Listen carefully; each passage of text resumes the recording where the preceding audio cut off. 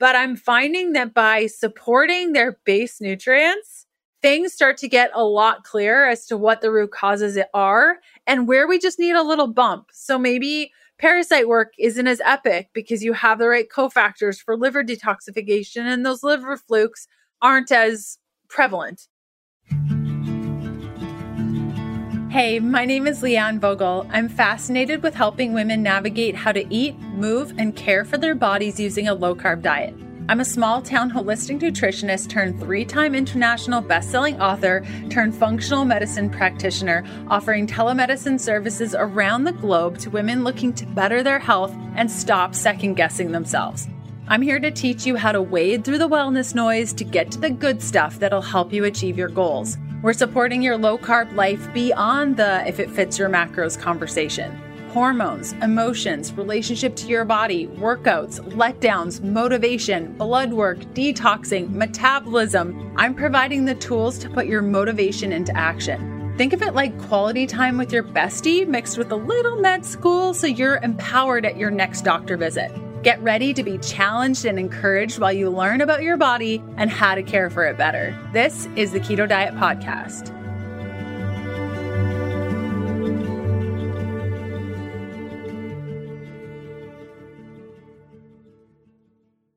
Hello. I'm so glad to have you here. Today is an Ask Me Anything. We're covering a bunch of info around functional testing, electrolytes, parasites, liver support, and more. It's kind of a mishmash of a bunch of different things. Y'all had questions. I got some answers, and we will go through everything starting right now.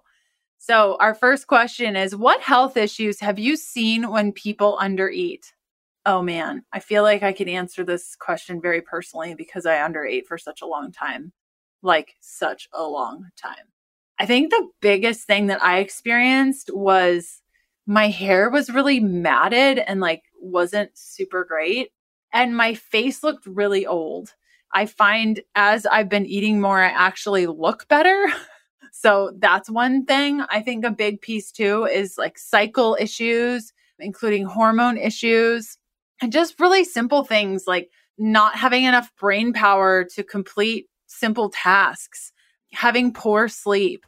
We also have to start thinking if we're not eating enough, the mitochondria are going to be sideways and we're going to deal with things like dizziness upon standing and difficulty focusing, like I mentioned, headaches in the afternoon, migraines, lowered body temperature as the thyroid goes a little bit wonky.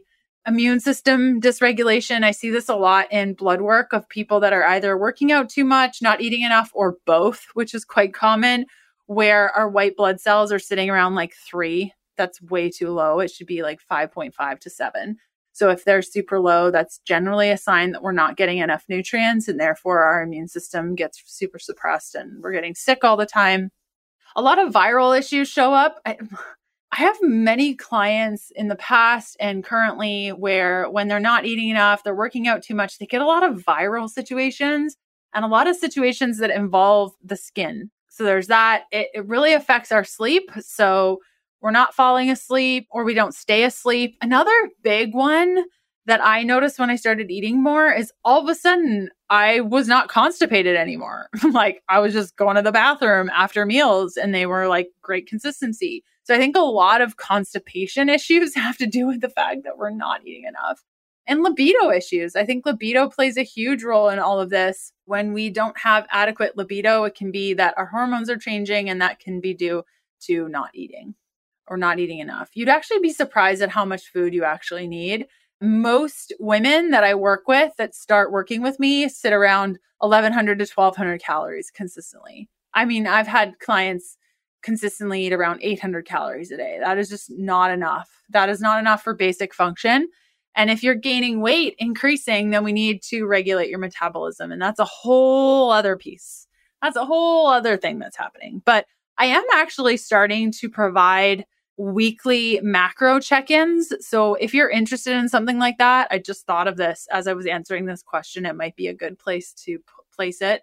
If you're just looking for macro support and you're willing to track your foods on a daily basis and really understand how to regulate your metabolism and hit your goals with your diet, as well as movement, my weekly tracking one-on-one sessions might be good for you. They're just really quick check-ins over email where we adjust your macros and set you off into the world for another week. So if you're interested in something like that, just send me a message on Instagram at Leanne Vogel and we can chat about what that looks like. Okay, next question. Is it bad to do the keto diet randomly in an effort to lose some weight? I don't think, I want to define randomly before I answer this question, because if you're just going, if you're thinking, I'm going to eat keto for 20 days and then all my problems are going to be better, that's not going to work. I'm telling you right now, it's probably a bad idea. So I'll kind of talk to you about what I've noticed is the most effective way to use keto effectively to lose weight and feel your best. So if you have some sort of metabolic dysfunction and you just cannot burn carbohydrates, you're gaining weight left, right, and center. When you look at a cupcake, you gain weight. It could be that you're not eating enough. And we talked about that previously, what that looks like and how and all the things. I think the ketogenic diet can be used in an effort to lose weight in conjunction with a movement program, for sure. I think keto can also be used once you get that metabolic flexibility. I have many clients and friends even who are able to shift in between keto and a carb burning state day to day in conjunction with a movement program. And I did that for a little while with my own movement program this last year. I've done it in the past a whole bunch where I go into keto for a time and then I go back into carb burning and then I go into keto for a time and I go back into carb burning.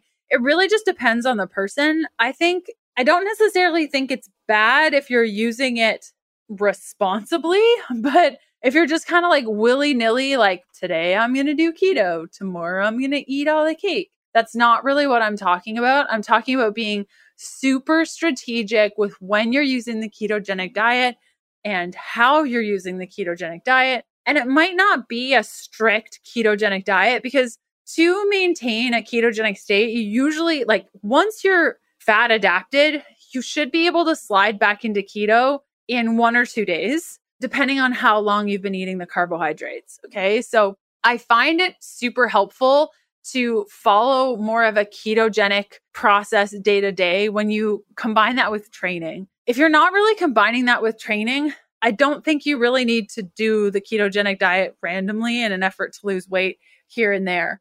What I'm hearing kind of in your question is I have an event coming up in 4 weeks and I want to lose 10 pounds. Can I just use keto to lose that weight and then go back to the way I'm eating?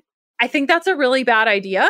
I think really grasping the concepts of keto and eating a ketogenic diet at minimum is going to take about 30 days to really get a handle on things, and longer to really heal your metabolism.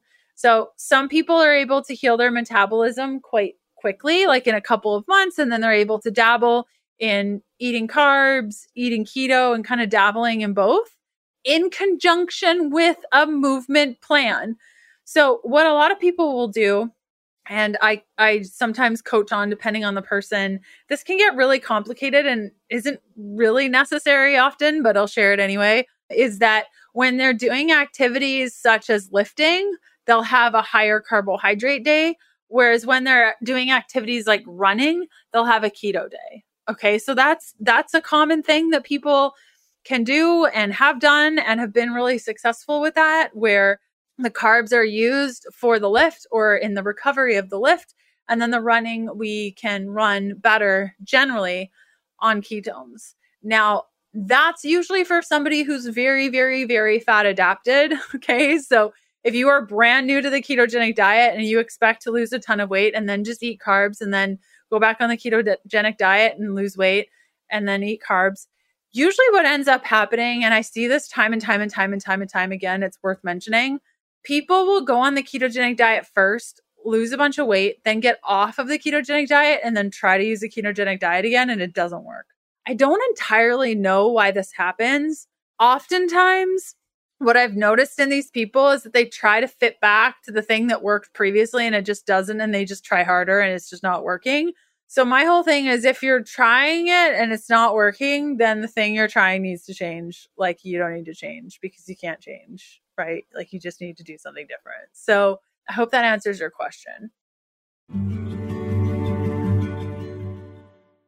Okay, we're going to do a little crash course on determining whether or not you need vitamin C using your standard blood work. So if you have a blood work panel sitting around, maybe it's a couple months old, maybe a year old, and you want to follow along, I'm going to show you how to determine whether or not you need vitamin C.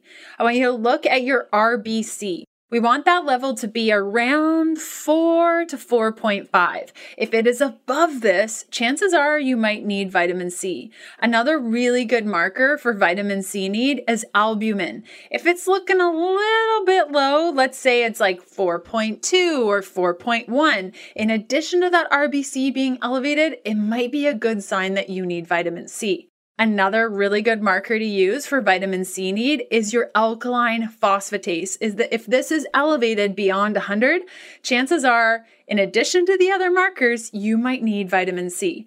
Now, these are just a handful of markers that I see elevated and kind of wonky in a couple of my clients that requires them to take vitamin C.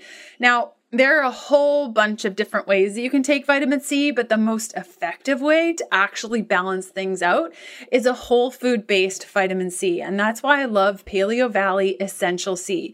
It's been third-party lab tested as the most powerful 100% natural vitamin C product on the market today.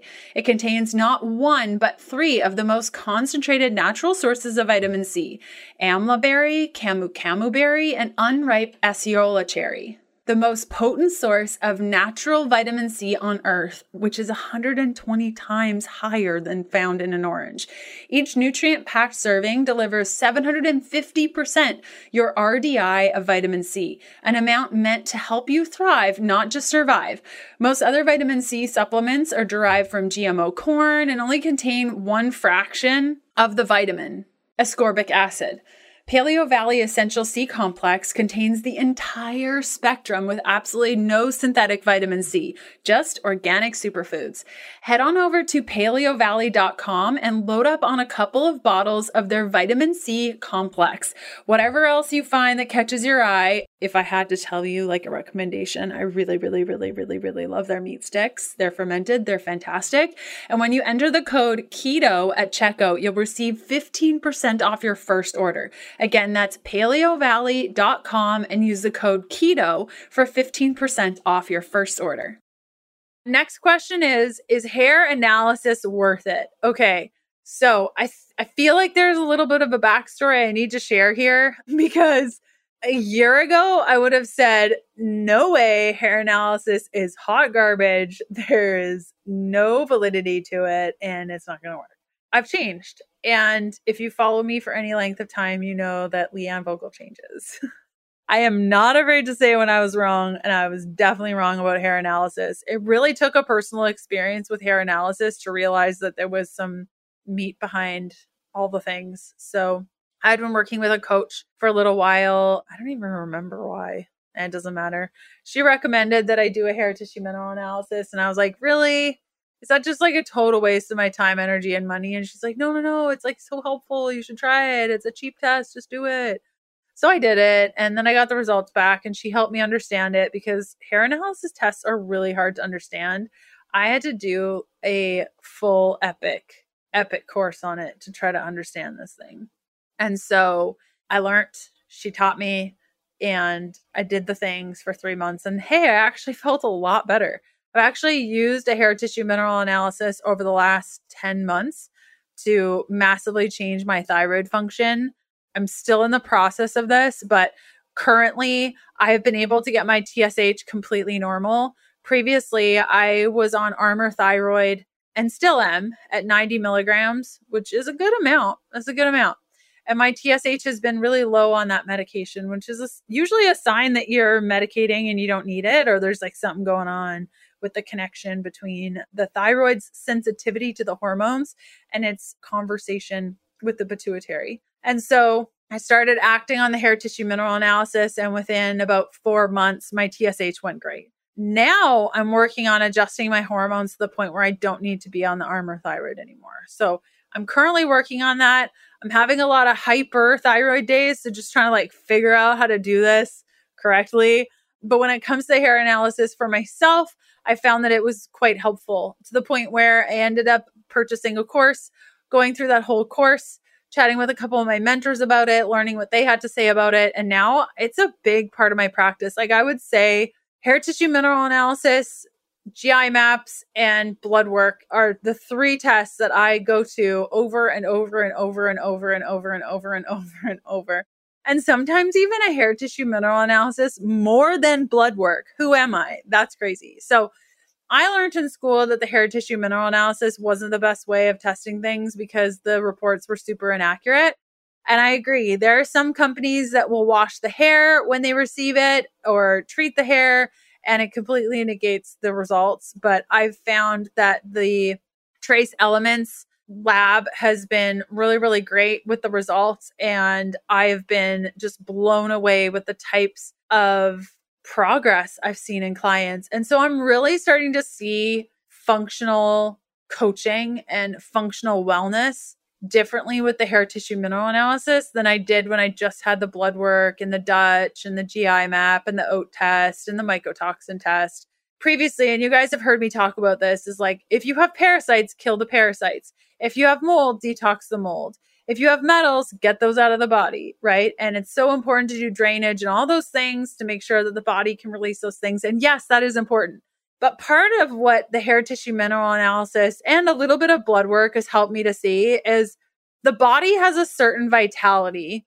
And if your vitality is totally tanked, it's not only going to be harder to detox and remove these things from the body just because you're not able to, because you don't have the right cofactors to do so, and or you're just not strong enough.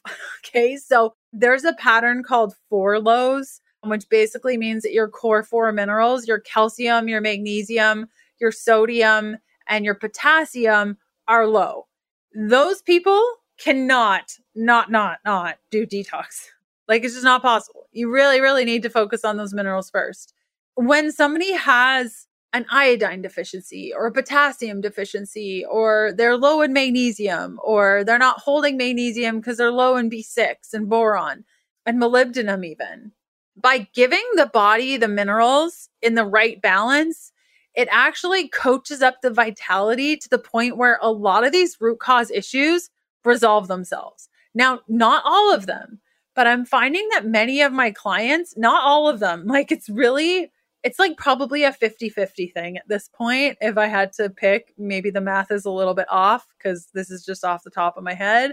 But I'm finding that by supporting their base nutrients, things start to get a lot clearer as to what the root causes are and where we just need a little bump. So maybe parasite work isn't as epic because you have the right cofactors for liver detoxification, and those liver flukes aren't as prevalent. In the case of mycotoxins, especially with mycotoxins, the key is a moving liver. So if you are low in vitamin B12 or B6, your liver's just not going to work as well. If we can coach up your body's vitality, specifically focusing on the liver, mycotoxins aren't as big of an issue. Do they still need to be detoxed? Probably, but we're just making your body stronger. So I think for sure that there is validity to a hair tissue mineral analysis, but it really depends on A, who's doing the test, like where you're getting the test from, and B, who is interpreting the test, because those things are not easy to read. I cannot even tell you how many times I've had to contact my mentor and be like, I don't even understand this. Please tell me what this means, because it is very confusing. So it takes time to learn how to read. Okay, next question. How do you drain your lymph nodes when they don't seem to drain, and why are they not draining? Okay, so I am assuming that what's happening here is you have lymph nodes that are puffy and terrible and they don't feel good. I'm guessing. And this is a very common issue. I've actually had this. So there are a couple of things. You have to get your drainage moving. So before anything else, you should be doing things like dry brushing, gua sha, rebounding, lymph massage if you can afford it. You'll want to go to like an actually trained lymph massage practitioner, not just somebody who says, yeah, I can totally do lymph massage. It'll be great. No, that's not a thing. Infrared sauna will help to move lymph. If you guys have heard of the My High Sauna blanket, love that product so much. I still use it. In fact, I'm totally going to use it tonight when I'm done recording this episode because it is a sauna night for sure. I think the code is still Leanne at checkout for like $50 or $75 off. So check that out. And then Epsom salt baths help to get things moving. Compression systems help to get things moving, as does breath work. Now, breath work is really interesting. My lymph practitioner, she has been incredible. I love this woman. Her name's Rachel. She's fantastic. I've been seeing her for a couple of years for massage. And then she did a course on lymph and she's like, can I practice on your body? And I was like, yes, that is the best. Yes, please. She focuses a lot on the diaphragm and just like getting my diaphragm like super moving and really working through that. So breath work is so important. The lymph does not have a pump. Like the cardiac system, which has the heart, lymph has none of that. So lymph moves by process of movement. So if you are a couch potato and you do not get up, you're going to have an issue with lymph. So the first thing is getting it moving. And then the second thing is addressing the infections that are in the lymph. And that is ginormously a big project. So reach out to me. No, I'm just kidding. I find that topical solutions are best, at least until you figure out like what's going on, what infections are there, blah, blah, blah. So I really like ozone for this. And I really like silicone cups for this and just moving it up and down. You can also create a binder poultice, basically where you mix a binder in with some water and then put it on the lymph node. So there's some lymph work for you. Okay, next question. Low carb versus keto. Will my body benefit from going on a run? I like the keto for the anti-inflammatory benefits, but running is super hard on keto. Can I do low carb? Okay, so this goes into the last question we were kind of talking about how to balance between higher carb, keto, training, etc. Everyone's a little bit different. Okay, so if in a couple of years I hit my head and decide to become a runner again because I've literally had the worst concussion and I think it's a great idea. I mean, maybe I would. I highly doubt it, but I've also said I highly doubt it to a lot of things and I end up doing the thing, so who knows? So let's just say I personally was like, I want to start running. What I would probably do if I wanted to do it keto is understand it's going to suck for a really long time and then it's not going to suck anymore. And I'd probably start really slow with my running, like half a mile on keto and then a mile and then a mile and a half, et cetera, et cetera. I don't think you can go into running with keto at the level that you may be at before keto and think like it's just going to be this magical shift and even better. So I think patience is really important with this. And like, if after months of doing this, it's just not working, then have the carbs. It's not the end of the world. You can also do like carbs the night before and see if that helps with your energy. You can do carbs after to see if it helps with recovery. I find for most people, the carbohydrates after recovery are really awesome for lifting, and the carbohydrates before activity are really awesome for running if you just can't make a ketogenic diet work for running. My friend, for a very limited time only, our friends over at House of Macadamia Nuts are giving you Nambian sea salted macadamia nuts in your first purchase plus 20% off. So you get like a free product plus 20% off when you go to houseofmacadamias.com/TKP. And you're going to use the code TKP20 to get your 20% off plus your free macadamias. Okay. Next question is, I'm curious about bile salts or TUDCA. Oh my gosh. I am in love with TUDCA. I've been using this product for a couple of years and it is absolutely fantastic. I just love it. So TUDCA's purpose is to thin the bile that's stored so that it's more free flowing. It helps to ensure that the bile doesn't get sludgy. And this will oftentimes happen with people that have a history of gallstones or a concern around gallstone formation. It can be taken if you don't have a gallbladder. When the lymph is stuck, okay, to go back to our conversation about lymph, when the lymph is stuck, the liver is stuck and will usually benefit from TUDCA. And how to know that your lymph is stuck is cellulite. Like that, when somebody says, I've made videos like this in the past, like, I'm so proud of my cellulite, blah, blah, cellulite. That's a good sign that your lymph is stuck. Now, I'm sure that there are other components that factor into to cellulite issues. I gotta say, every single client of mine that has cellulite issues either has mold illness or Lyme, which is affecting their lymph, like without a doubt. When I was dealing with my Lyme stuff, and specifically Bartonella, I was dealing with a lot of cellulite, and now I get compliments on my legs all the time. I can't even believe it. I have random people come up to me and say, "What do you do for your legs? They're so great." I'm like, well, it's complicated. I go for lymph massages and blah, blah, blah, blah, blah. So you don't want to use TUDCA if you have gallstones, because the stones will hit the sphincter and cause pain, and we don't want that. If you have estrogen dominance or hormone imbalance, you want to start slow with TUDCA. Again, if you have gallstones or history of gallstones, please do not use TUDCA. Like, it's not good. If you have a reaction to TUDCA, it's best to take a break, even go down to like a quarter of the cap.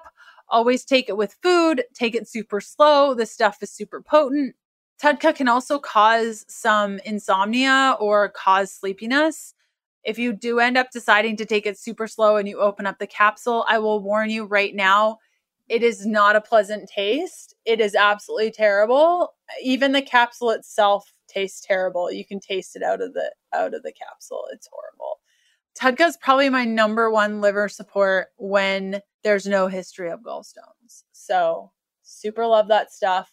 I use the stuff from Cellcore because it's by far the strongest and the most bestest product there is when it comes to TUDCA. How you get access to Cellcore is know a practitioner that has access to Cellcore. I offer Cellcore in my root cause group. So if you go to healthfulpursuit.com and at the top it has shop. And if you click that shop, then you go to the coaching page. And on that coaching page, there's the root cause group. And I go through all root causes from parasites to metals to mold to Lyme and co-infections, viruses, how to maintain all the things you've detoxed and all the things. And we talk about TUDCA, and I offer you access to the Cellcore suite of products. So that's available to you if you wish. Outside of Cellcore, I really like the Body Bio brand. They're like second best in my mind. Okay, next question. Colonics, good idea, bad idea? I love enemas, but I feel like a colonic would clear things out better. Yeah, both of them are super great. I find colonics to be really aggressive and only for a certain type of individual. Always make sure when you're looking for a colonics practitioner that you find one that uses filtered water. I've actually met a lot of colonics practitioners that just use tap water, and that's a big no-no. I really like the idea of enemas only because I can control the water intake, and I just find it to be a lot less aggressive than colonics. And I can use distilled water as opposed to like filtered water or tap water or just not good quality water. Also with enemas, you can add things like probiotics and coffee and all the things, whereas colonics, you can't really. So yeah, I mean, I've done my fair share of colonics. I just think like they're so incredibly aggressive. And if you have a really sensitive constitution, it's probably not going to be the best option. But if you don't react to things and you're pretty strong, then you should be able to handle it. No problem. Okay.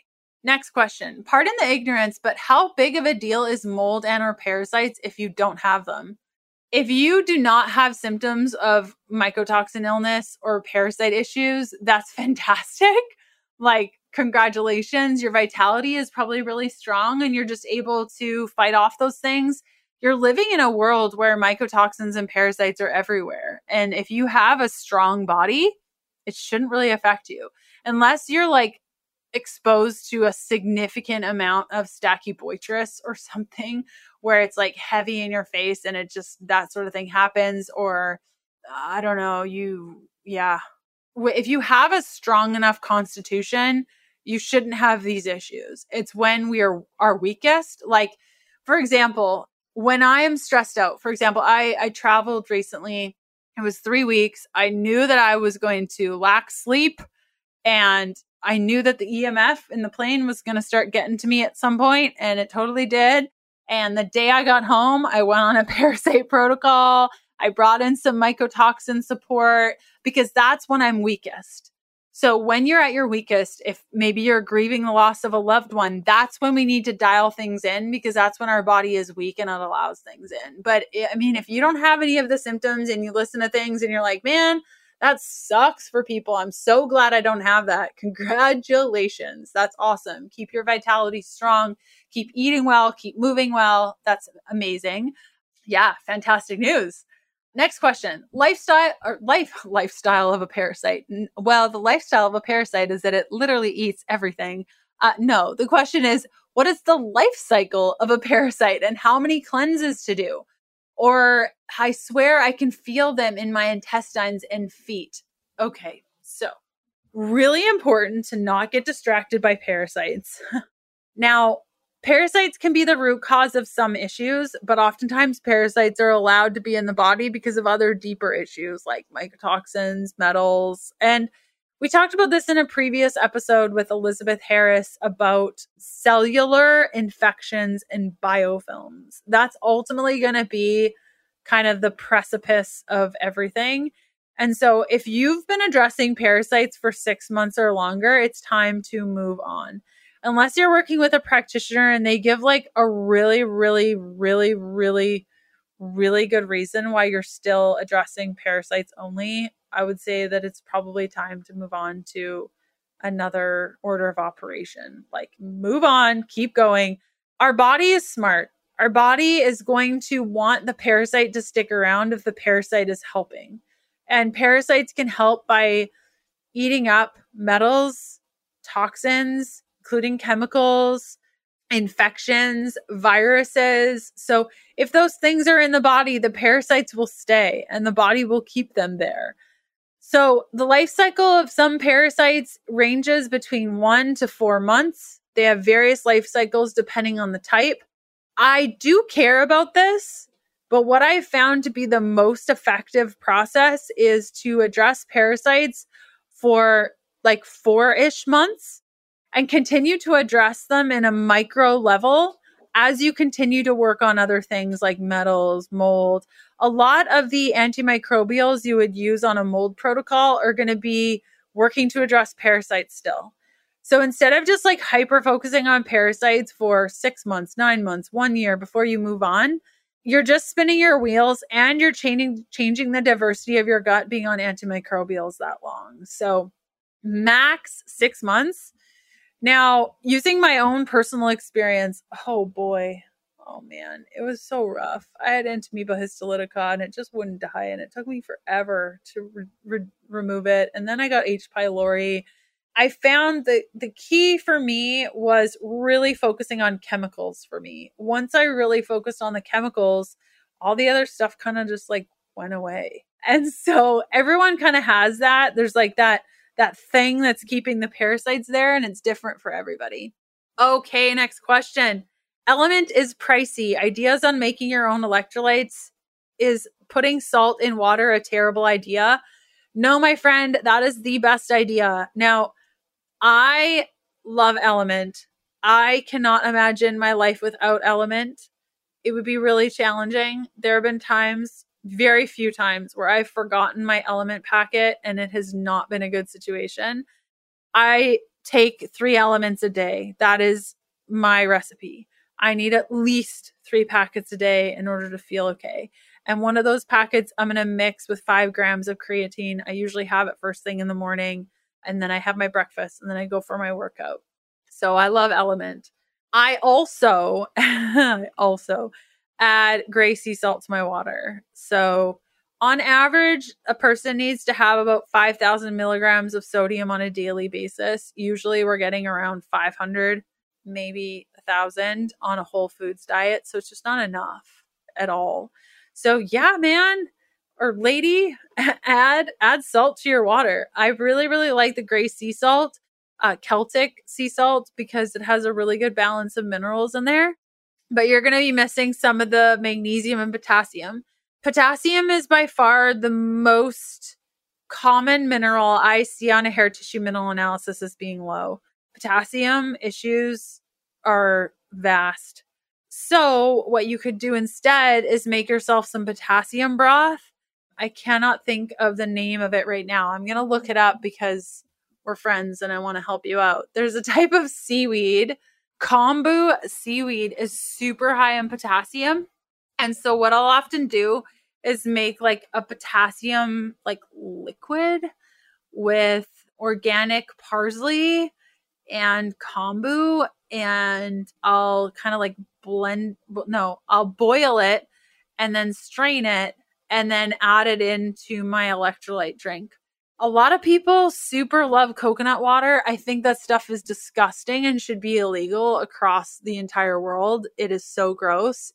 I hate it so much. But coconut water is really high in potassium. So you could use that also in your homemade electrolyte mixture. I was traveling for the day and I had packed myself a lunch. It had all these tasty things in it. I was so excited to chow down, but I had to go to a meeting and I forgot my lunch kit with my husband. Now I'm sitting at that meeting. It's going to be like a 4 to 5 hour meeting. I'm pretty hungry. I have my big, ginormous 50-ounce water bottle beside me. I don't even have electrolytes. I'm digging through my purse thinking maybe I left a snack in my bag. And to my surprise, there was a little packet of sea salt macadamia nuts, and I must have squealed because people looked over and I was so excited, and man, did it pack a punch. I was so thankful to have those little fat bombs in my purse. Now, macadamia nuts are one of my favorite nuts. They are high in fat, low in carbohydrates, so incredibly satiating. Now, a lot of us keep fat bombs. You know, we went through that whole phase where we had all these fat bombs sitting around. I know I did. Maybe you're still in that phase of your ketogenic diet where you're spending all this time, energy, and money making different types of fat bombs. I encourage you instead to check out House of Macadamias. They make the most delicious macadamia nuts. Each little packet is loaded with flavor.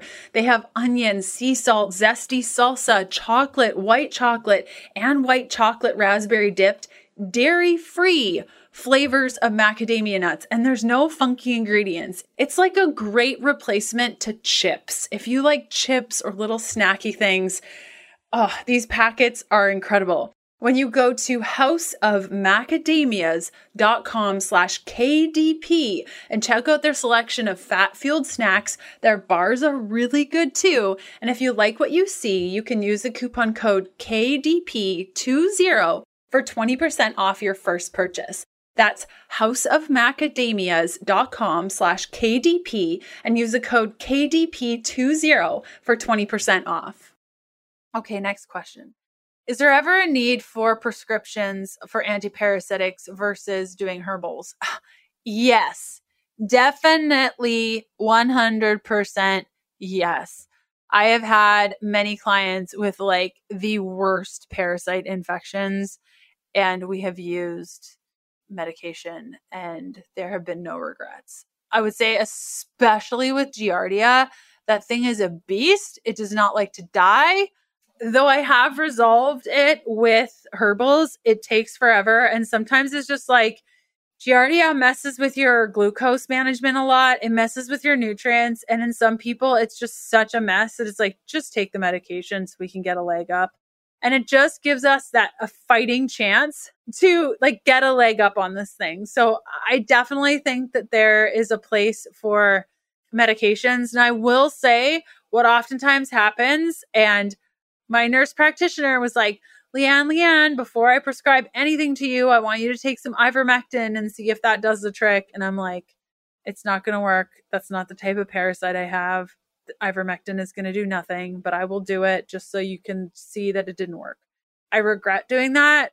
It really affected my liver and I dealt with some liver things afterwards. Not saying that that could happen to you, but it definitely happened to me. And so it's important to make sure that you are doing the right medication for the job. So it's important to know what parasite you have. And I've found that in order to know what type of parasite you have, the best way to know is to test using diagnostic solutions. GI map, but oftentimes that doesn't show. And so the second best is muscle testing. I've found muscle testing to be super accurate in determining what parasites we have, and that can be your next step. Okay, last question. How to support the adrenals on keto? I get anxious when I eat low carb, and I think it's cortisol and adrenaline. Yeah, probably it is. The best way to support your adrenals is to not do a ketogenic diet. I say that only because if you're having that many issues with your adrenals, chances are a ketogenic diet is not for you. It is pretty darn hard. Now, this gets back to the 4 lows conversation we had on the hair tissue mineral analysis piece. If you're lacking in all your core 4, like the core 4 minerals, and then you choose to go on a ketogenic diet and you're already a slow oxidizer, oh man, that is not going to be a good situation for you. You're going to feel so terrible. And pushing your way through that is not going to help at all. It's just going to just not work. And so if you're having a significant response to the ketogenic diet by getting anxious, yes, it could be cortisol and adrenaline. It could also be pathogens. Now, that's a whole different conversation. Pathogens super don't love the ketogenic diet only because we are accessing fat stores from our cells where a lot of pathogens are. And so oftentimes we will feel terrible. Now, that's a whole different conversation in and of itself. But in the case of if you think that you are having cortisol, adrenaline situation on a ketogenic diet, you can try incorporating progesterone to offset that cortisol response and adrenaline response and see if that helps. Generally, we would start off with like 20 milligrams on the skin before eating and just see if that regulates things. Other than that, I would say incorporate a little bit more carbs and test your body for infections and see whether or not it's actually infections that are causing the anxiety and less so a direct adrenal response. Now, it gets tricky because if you're dealing with a ton of infections and inflammation, it will affect the adrenals long term to the point where you will poorly react. Like in the case of mold illness, if you've been living in a water damaged building for a super long time, you're super depleted, all your minerals are low, and then you're probably going to poorly react to the ketogenic diet.